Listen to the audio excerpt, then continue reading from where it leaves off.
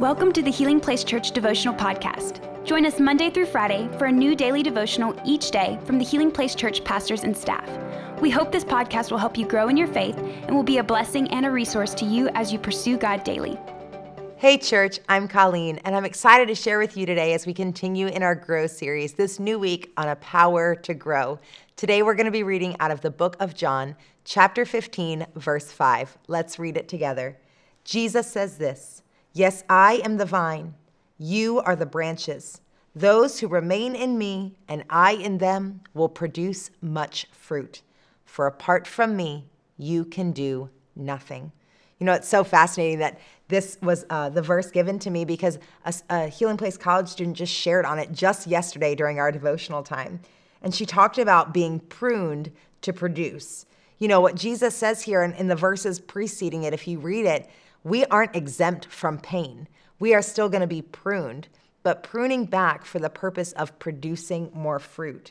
You know, my kids, last week, they cut some new roses from the garden, only to see them, when they brought them inside, still put them in water, but they withered and died.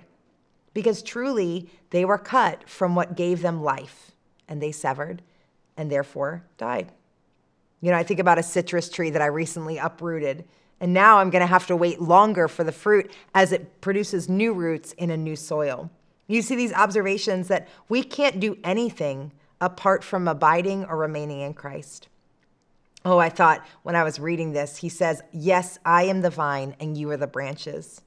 Oh God, forgive me when I forget who the source is, when we can get so lost in our doing and lose sight of who we are becoming, and only becoming that way because we are grafted, we are connected to, we are abiding in Christ.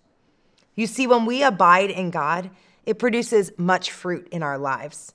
As Christians, we're called to abide in Christ. But how do we do that? What does that actually look like? How do we remain in Christ? You know, I thought of two ways: practicing spiritual disciplines, reading the word, listening, praying, worshiping, fasting, giving, staying connected to God through his word and listening to his voice. And then the second, I thought about participating in spiritual community. You know, God from the beginning was on the power of relationship. And that's how iron sharpens iron. We're going to grow spiritually more mature alongside a community of believers. And so that's how we abide in Christ, is knowing his word and allowing other people and the Holy Spirit to convict and bring us closer to looking more like Jesus. You see, the fruit only grows when we remain, and we can't cultivate this fruit on our own. We only are responsible for the soil. We're responsible to water and fertilize and cultivate the soil, but growth comes only from God when we we remain in Christ. We are responsible to posture and position ourselves for growth, but remember that God does the growing. Because it's amazing to see what time will do. Just time planted in the soil, in good soil, watered and nourished, God, and just consistency in abiding in Christ, and we will grow and produce much fruit. So the truth is today in John 15:5 that when we abide in Christ, Christ produces fruit in us. We're responsible for the soil and cultivating and posturing ourselves to abide in him, and he will bear the fruit in us. So my challenge to you today is to commit to being in good soil. Who are the people around you? How are you being in consistency and reading the word and praying in the spiritual disciplines and being part of spiritual community?